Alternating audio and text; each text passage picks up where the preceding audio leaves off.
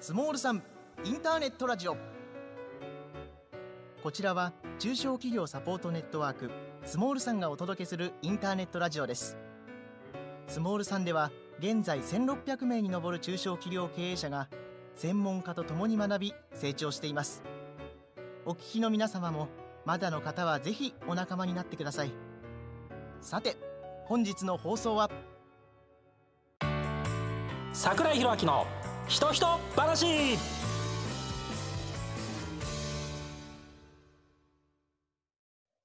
はい、ということで皆さんこんにちは。コロナの状況下で本当に大変な状況かと思いますけども、桜井宏明のひとひと話、今回は、ズーム、いろんなズーム叩かれてますけども、セキュリティ問題叩かれてますけども、オンラインでですね進めていきたいなというふうに思っております。今日はですね、やはりこのコロナ状況下において、やはり皆さん結構ストレスフルな生活、お仕事下にいらっしゃるのかなというふうに思います。ですので、今日はアンガーマネジメントの専門家の方にご登壇いただいています。以前もこの番組にもご登壇いただいているんですけれども、飯島恵子さんですね、の方にご登壇いただいています。人材育成プロジェクトノイエの代表のですね、飯島恵子さんです。で、一般社団法人日本アンガーマネジメント協会の認定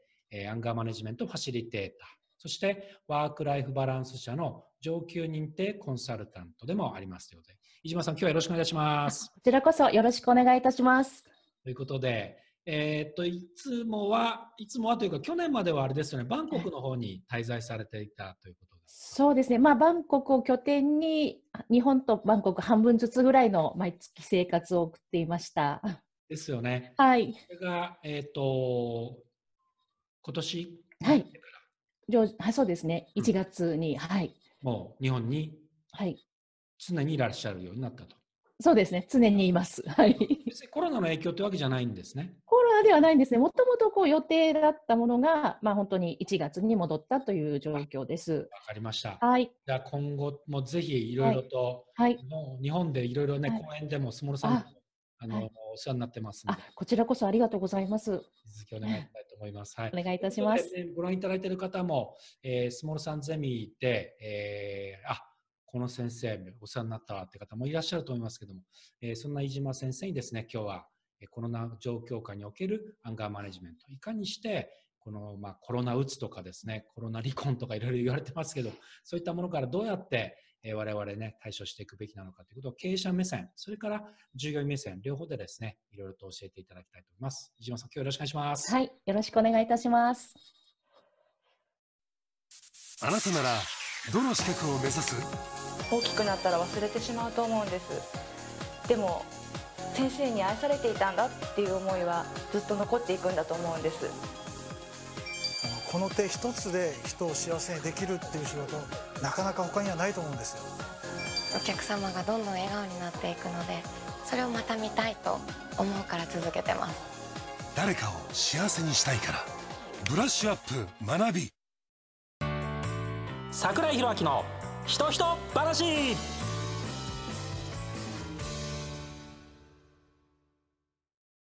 はい、ということで、まずは飯島さんにお聞きしたいのは、アンガーマネジメントって何ぞやということで、ね、ご存知ない方もいらっしゃると思いますので、そこから教えていただけますでしょうか。はい、ありがとうございます。ちょ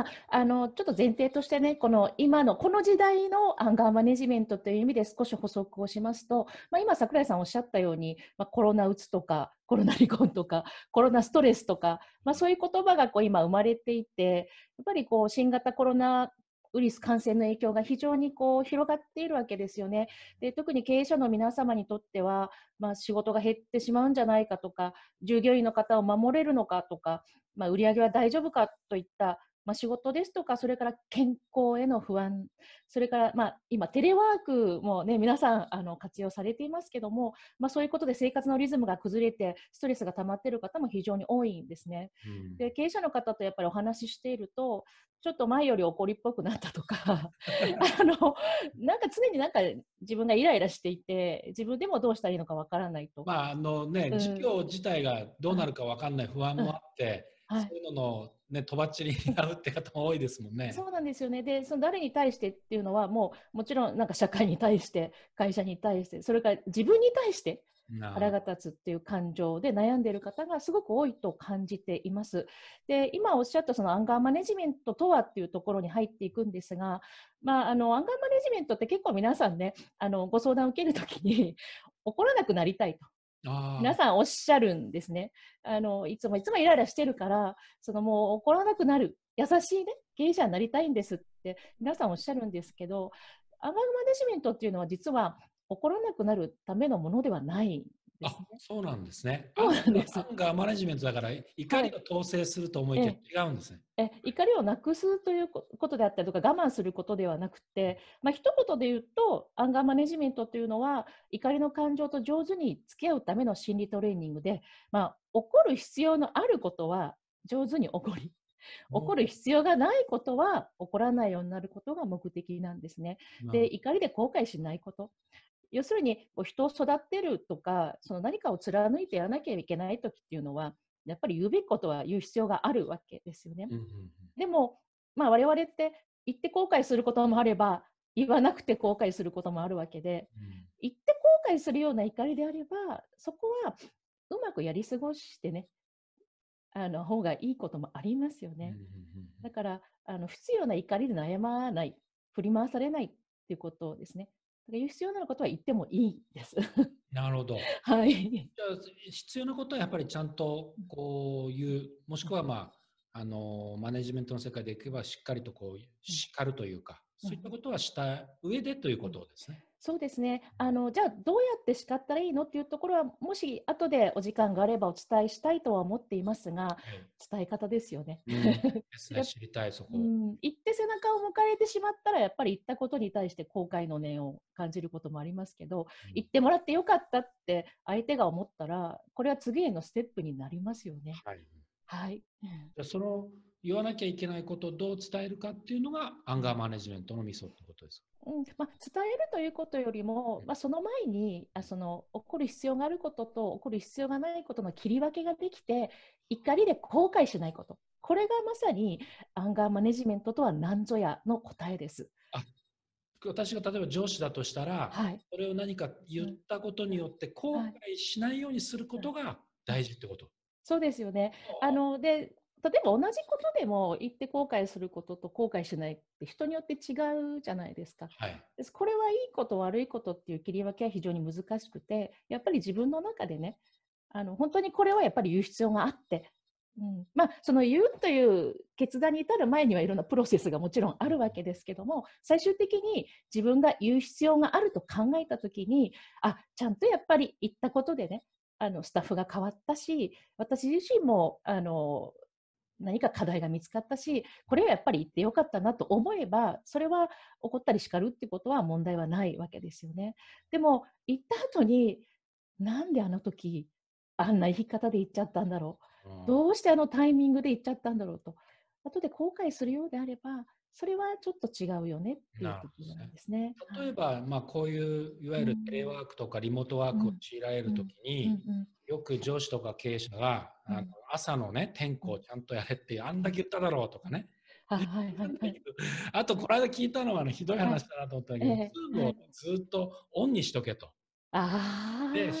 仕事してる風景を見せろと。なんかそういうことを言ってる輩がいるっていうのを僕は聞いて、それまずいよと思ったんですけど、なんで映しとかないんだって怒っちゃったり、そもそも映しとけってこと自体はおかしいんだけど、それ自体もおかしいんだけど、それの時にさらに上塗りでなんでオンにしとかないんだって怒っちゃったりとかね。そしたらもう多分コロナ退職になっちゃいますよね、もうね。そうですね。テレワークのポイントってすごくたくさんあるんですけど、まずやっぱ相手を信用しないとダメですよね。前提はもうそうですね。そうですね。信頼して信用しないと。あと、その空気があるところで指摘するときっていうのは、もっとその相手の細かい顔の表情であるとか、空気感っていうのが見えてきますよね。でもやっぱりこういったズームによる対面っていうのは、本当に何という言葉で喋ったか、その文言であったり、声のトーンによるものがすごく大きいんですね。まあ、もちろんこれは対面でも重要なんですけれども、で特に指摘するときに今おっしゃったようにね、なんでちゃんとズーム見てないんだとかね、これって叱り方としてちょっとまずくて、はい、本来何が問題でどうして欲しいかっていうのを言わないと、ただの叱責になってしまうんですよね。感情そのものを伝えてしまうと後悔しちゃうってことですか？そうですね。講座でもよくお伝えしてるんですが、怒りっていうのは第二次感情と言われています。二次。二次があるっていうことは、いわゆる一次があるわけですよね。まあ、ついついね、なんでできないんだとか、どうしてこういう数字なんだとかね、こう言ってしまいがちなんですけども、実はその裏には、期待していたんだけれども、結果としてこうなっちゃって、すごく残念だとかね、あれだけ何度も伝えていたのに、守ってくれなくて、すごく残念であると。そういうやっぱりちょっとネガティブなマイナスの気持ちっていうのが隠れているんですよね。で、実は見えてるところっていうのは本当に氷山の一角で、それだけこう伝えてもね、感情的にやっぱり伝わらないですよね。なんでそういう気持ちになったのか。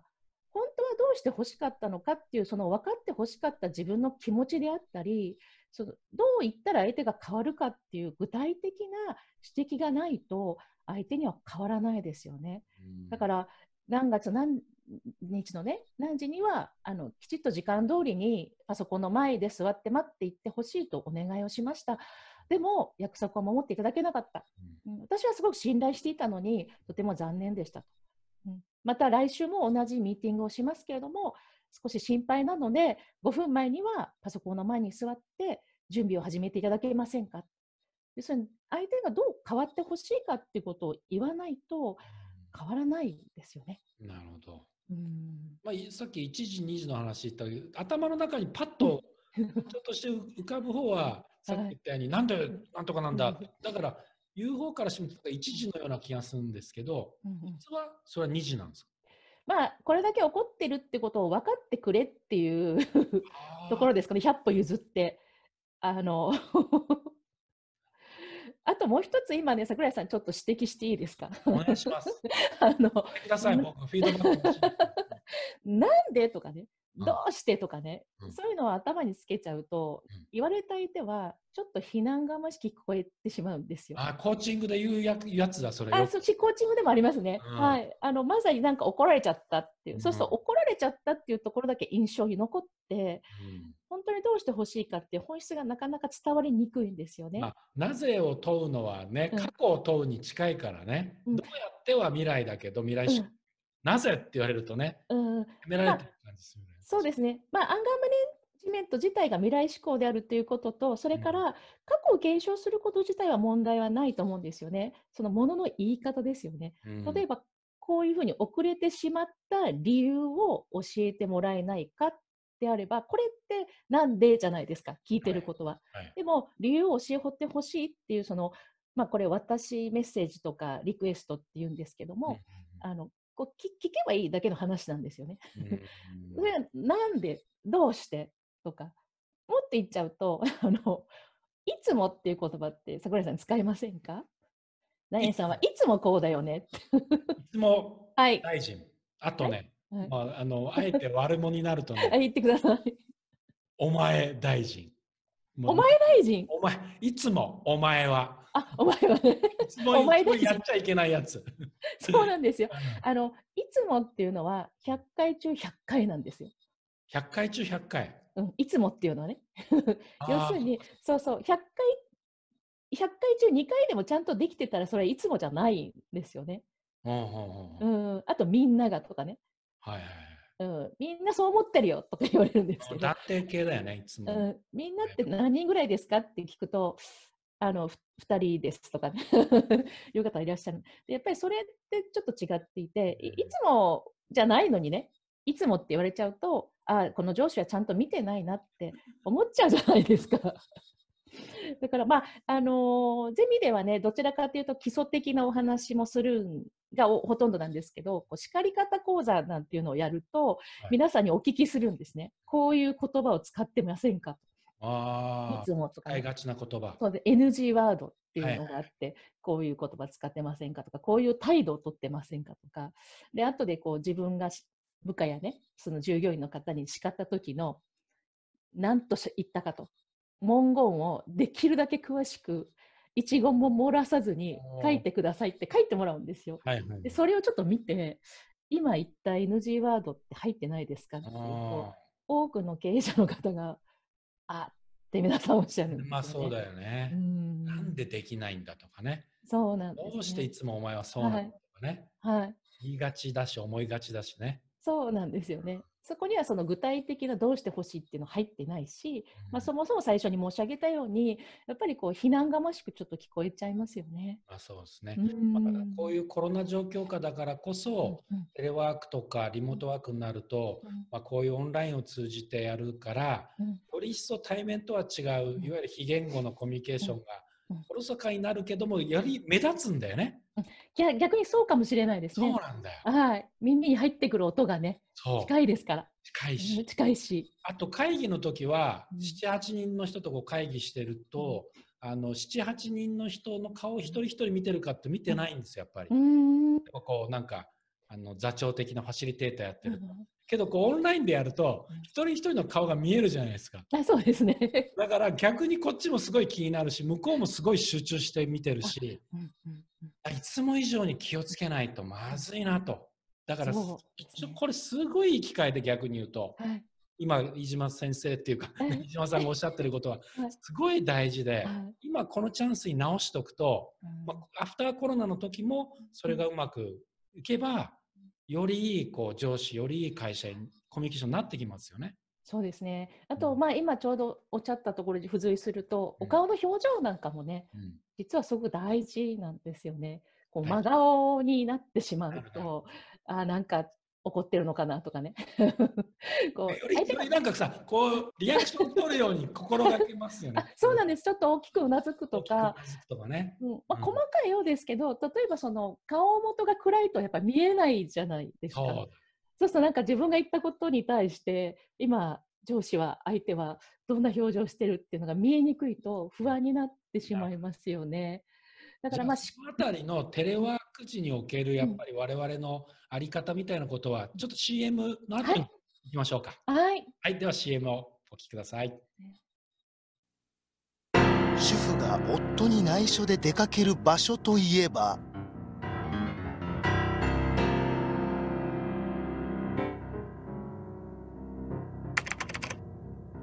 驚きの鑑定結果はご自身でお確かめください。ご家庭に眠っている香木買い取ります。お問い合わせはフリーダイヤル 0120-75-4105 お香のことなら香木査定で検索。桜井宏明のひとひと話。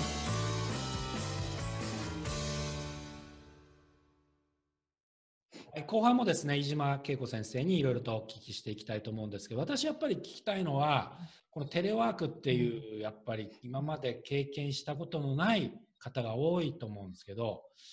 まあコロナになったからテレワークってところも多いと思いますし、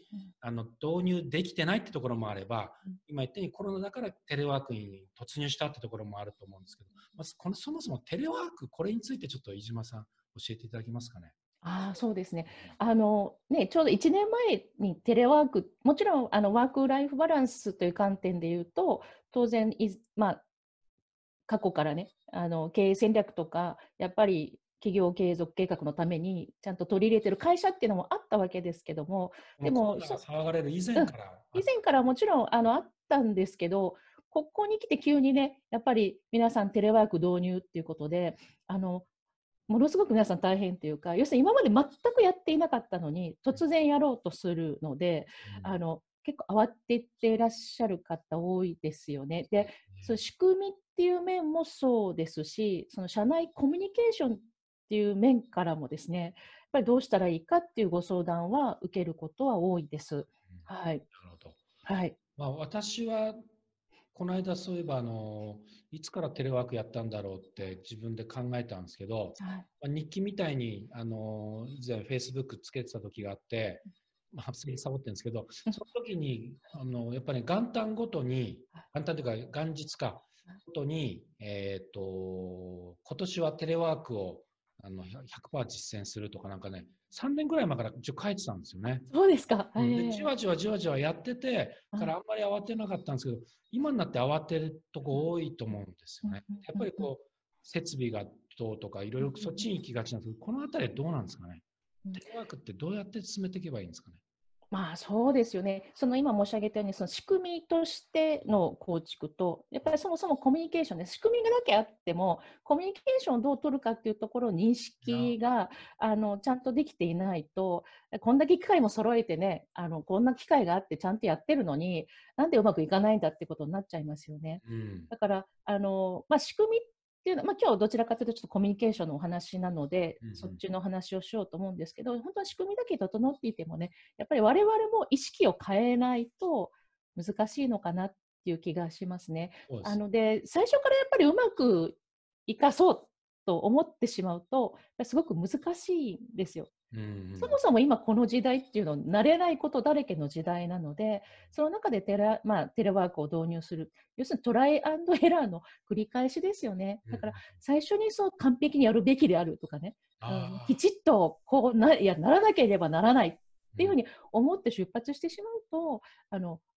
り皆さん大変ですよね。ですよね。テレワークイコール何か全てを自宅でやらなければいけないべきだとか考えがちだし、機械とかシステムとかが全部整ってないとできないと思いがちだし、そういうのもやっぱり一回取っ払った方がいいかもしれないですよね。そうですね。で、加えてもうちょっと深掘りしちゃうと、例えばこういう対面を通してミーティングとかするわけじゃないですか。で、今までその上司との間に、経営者と従業員の間にね、その信頼関係がないのに突然こう対面の中でね、場所は離れてるけど仲間なんだから何でも言いたいこと自由にね言ってくださいって言われても出てこないですよね。だからやっぱりコロナ前にどれだけやっぱりお互いの関係性がね築けてるかっていうところも一回ちょっと振り返った上でね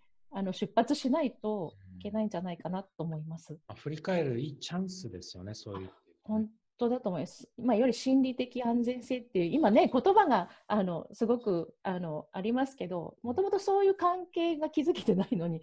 ね、ここで心理的安全性あるから自由にね遠慮なく言ってくださいって言われても無理ですよね。無理ですね。やっぱりその部分のやっぱり、本当の意味でのこんなこと言っていいのかなとか、こんなバカなこと言ってもバカにされないみたいな、この人には何でも言えるんだみたいなのがないのに、こうオンラインだなんだってテレワークしてもね、やっぱり失敗しちゃいますよね、やっぱりね。そうですね。あとやっぱりちょっと寛容さというか、やっぱ環境の違いってあるじゃないですか。お家に帰れば当然お子さんのいらっしゃる方もいるわけですよね。私の知り合いなんかももうお家にご本人がいて、彼女も働いてはいるわけですけど、ご本人がいて、ご主人もテレワークしてて、子供が学校が休みになって、お家にいて、4人アパートの中にいるわけですよね。で、こういうテレワークしているときに、子供が映り込んでしまうこともあるかもしれないし、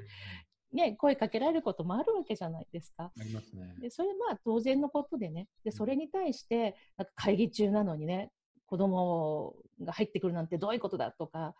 そういうふうにやってしまうと、やっぱり難しいと思うんですよね。だって僕の知り合いとかは洗面所とかトイレでやってますよ。居場所ないから。そうそうそう。奥さんがリビング使ってて、やっぱりハウリングしちゃったりとかするから、まずいよねっていうんで、で、子供もいるわけでしょ。そうするとやっぱり居場所なくて階段とかトイレとか洗面所でやってる人います。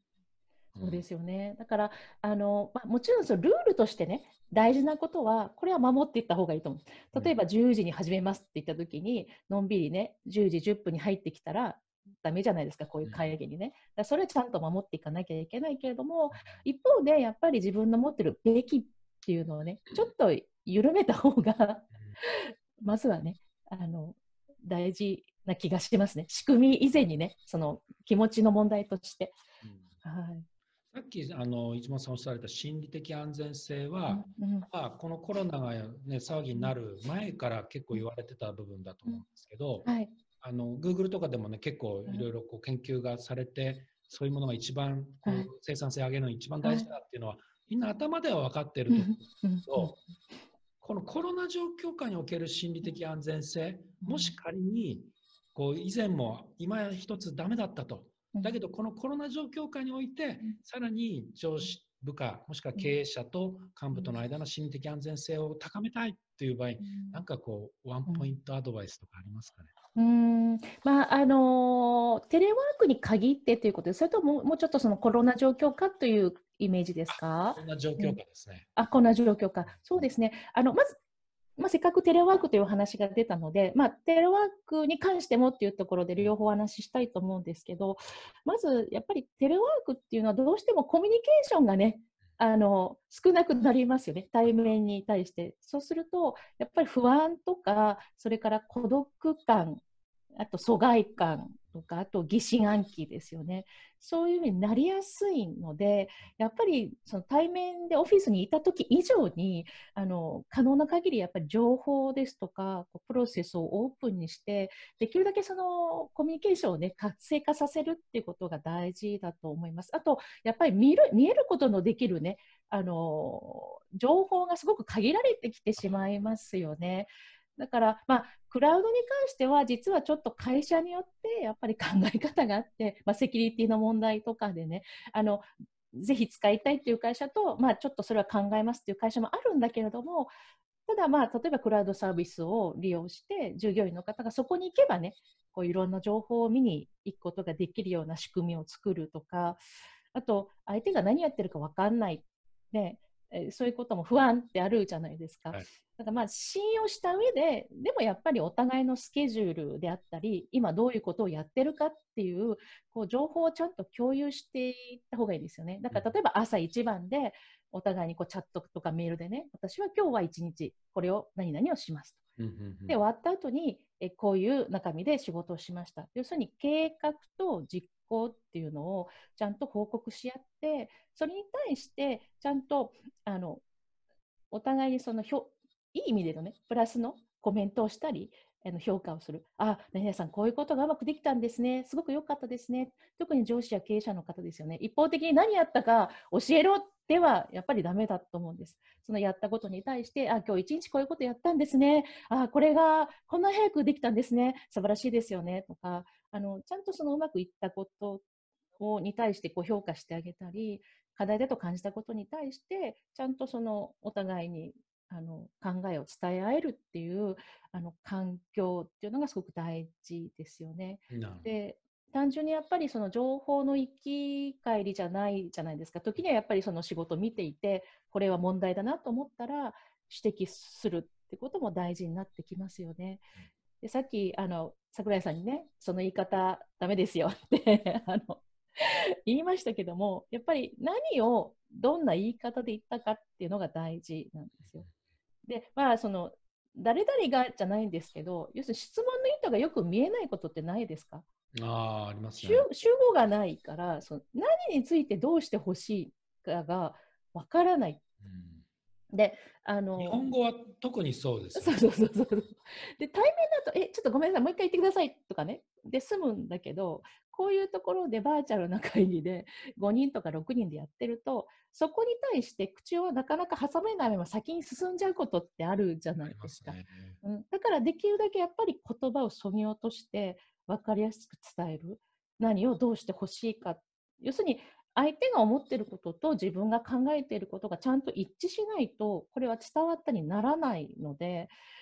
ついついあれ、絶対言っちゃいけないことだね。あれこれそれね。そういうふうに言ってしまうと、相手は分かってくれてると思って言っちゃうかもしれないけれども、それはダメですよね。で、もう一つ言うとね、いいですか、喋って。やっぱり指摘するときは、私メッセージで言った方がいいですね。アイメッセージ、いわゆる。そうですね。なんでできないんじゃなくて、どうしたらできるかね、理由を考えて、対策取ってもらえないか。で、計画ができたら報告してくださいと。要するに報告するっていうのは、我々は当たり前だと思ってるかもしれないけど、できなかったりなんかのタイミングでね、ないこともあるわけですよね。普通はやったら報告するもんだろはお願いになってないわけですよ。だからどのタイミングで何を誰に報告してほしいかっていうのを私メッセージ伝えれば相手も受け入れやすくなりますよね。まあ、コロナの状況下だからこそ、そういったところに気を配ってやることによって、より心理的安全性も安心性も増して、やっぱりいいコミュニケーションを取ることによって、まあ、会社の風土であるとかコミュニケーションのあり方をもう一回見直すチャンスですよね、だからね。本当にそう思います。これを機会にね、やっぱり改めてその職場コミュニケーションについて、経営者の方も含めてね、全員がね、意識されるといいと思います。ですね。はい。ではまたエンディングもよろしくお願いいたします。はい、ありがとうございます。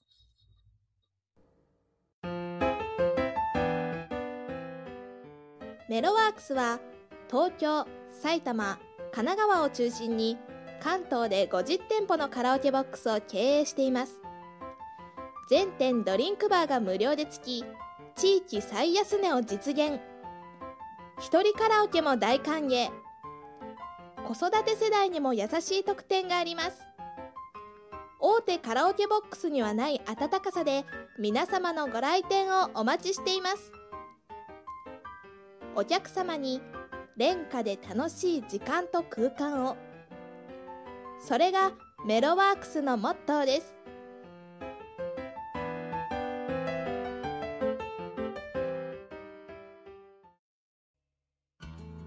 スモールさんは1600名に上る中小企業経営者と10名の専門家たちが共に学ぶ知的サポートネットワークです。月2回ニュースが配信され、そして全国にゼミが組織され、毎月勉強会が行われています。入会ご希望の方はホームページからどうぞ。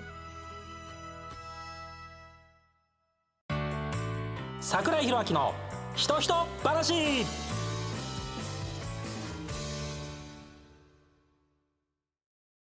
はい、ということで、飯島先生にいろいろと今日はねお話を伺ってきましたけども、最後何か経営者の皆さん、それから従業員の皆さんにメッセージありますでしょうか？そうですね。今こういう状況の中でね、こういう状況だからじゃないんですけど、やっぱりメンタルヘルスっていうのもすごく皆さん問題してるわけですよね。で、もう昔はそのメンタルの問題っていうのはやっぱり自分の問題で、セルフケアが大事であると。でも今そういう時代ではなくて、やっぱり LINE によるケアですよね。食生であったり、組織によるケアっていうのがすごく必要、大事になってきているわけです。LINE っていうのはコミュニケーションツールの LINE じゃなくて、組織の LINE っていうそうですね。組織へのケアですね。だからその個人の問題じゃなくて、やっぱりこれだけね、こう離れたところにいるわけですから、さっきも言ったように不安を抱えたり、疎外感を感じたり、それから疑心暗鬼になってる。自分がどう評価されてるんだろう。相手はどう思ってるんだろう。日頃の何気ない会話の中で今まで自分が感じてきたのに、今全くそれがないわけですよね。だからやっぱりチームとしても、その仕事の中身だけではなくてね、その本人が健康的でね、長期的にやっぱり幸せでいられるような、やっぱり何かこうアクションを起こすっていうことがすごく大事で、例えば、仕事のズームも大事ですけどね、ちょっと今日は一旦仕事を離れて、こう自由にお酒でも飲みながら、お酒っていうのはあまり良くないかもしれないけど、怒った時にはお酒やめてくださいね。怒った時じゃなくてね、普通の時にね、ちょっとお茶でも飲みながら、自由にお話ししようとか。会社によっては、ズーム飲み会に奨励金出してるところありますからね、今ね。そうですか。はい。そういうのも、会社としてサポートしてあげるっていう姿勢も大事かもしれないですよね。そうですね。チャットだとかメールでもいいので、いつでもドアを開いてるんだよっていうね、ところをお伝えする。あと、個人によってイラッとした時にね、どうしたらいいかなんですけど、本当に単純ですけど、音楽を聴くとか、好きなことに没頭するとか、実は深呼吸っていうのはすごくいいって言われてるんですね。イラッとした時にね、腹式呼吸で、鼻から息を吸って、一度止めて、そして口から吐く。ゆっくりね、息をすることで気持ちを整えるっていうこともできますので、ヨガです、そうですね。自分でやれることもね、やってみるのもいいかもしれません。なるほど。はい。ありがとうございました。はい。ぜひこの長引くコロナ、もう長く続くと思いますんで、やっぱりどうコロナと付き合っていくかをね、そろそろ我々も考えていかなきゃいけないと思いますんで、やっぱり今日のね、お話聞いて、よし、頑張ろうって気持ちになりましたので、私も一つ一つ実践して、いい形、何じゃなくて、お前はじゃなくて、なんだっけ、いつもお前は。それダメ、全部ダメですよ。全部ダメです。深呼吸していきたいと思いますんで。はい。はい。飯島さん、またぜひよろしくお願いします。はい。ありがとうございます。ありがとうございました。お疲れ様でした。ありがとうございます。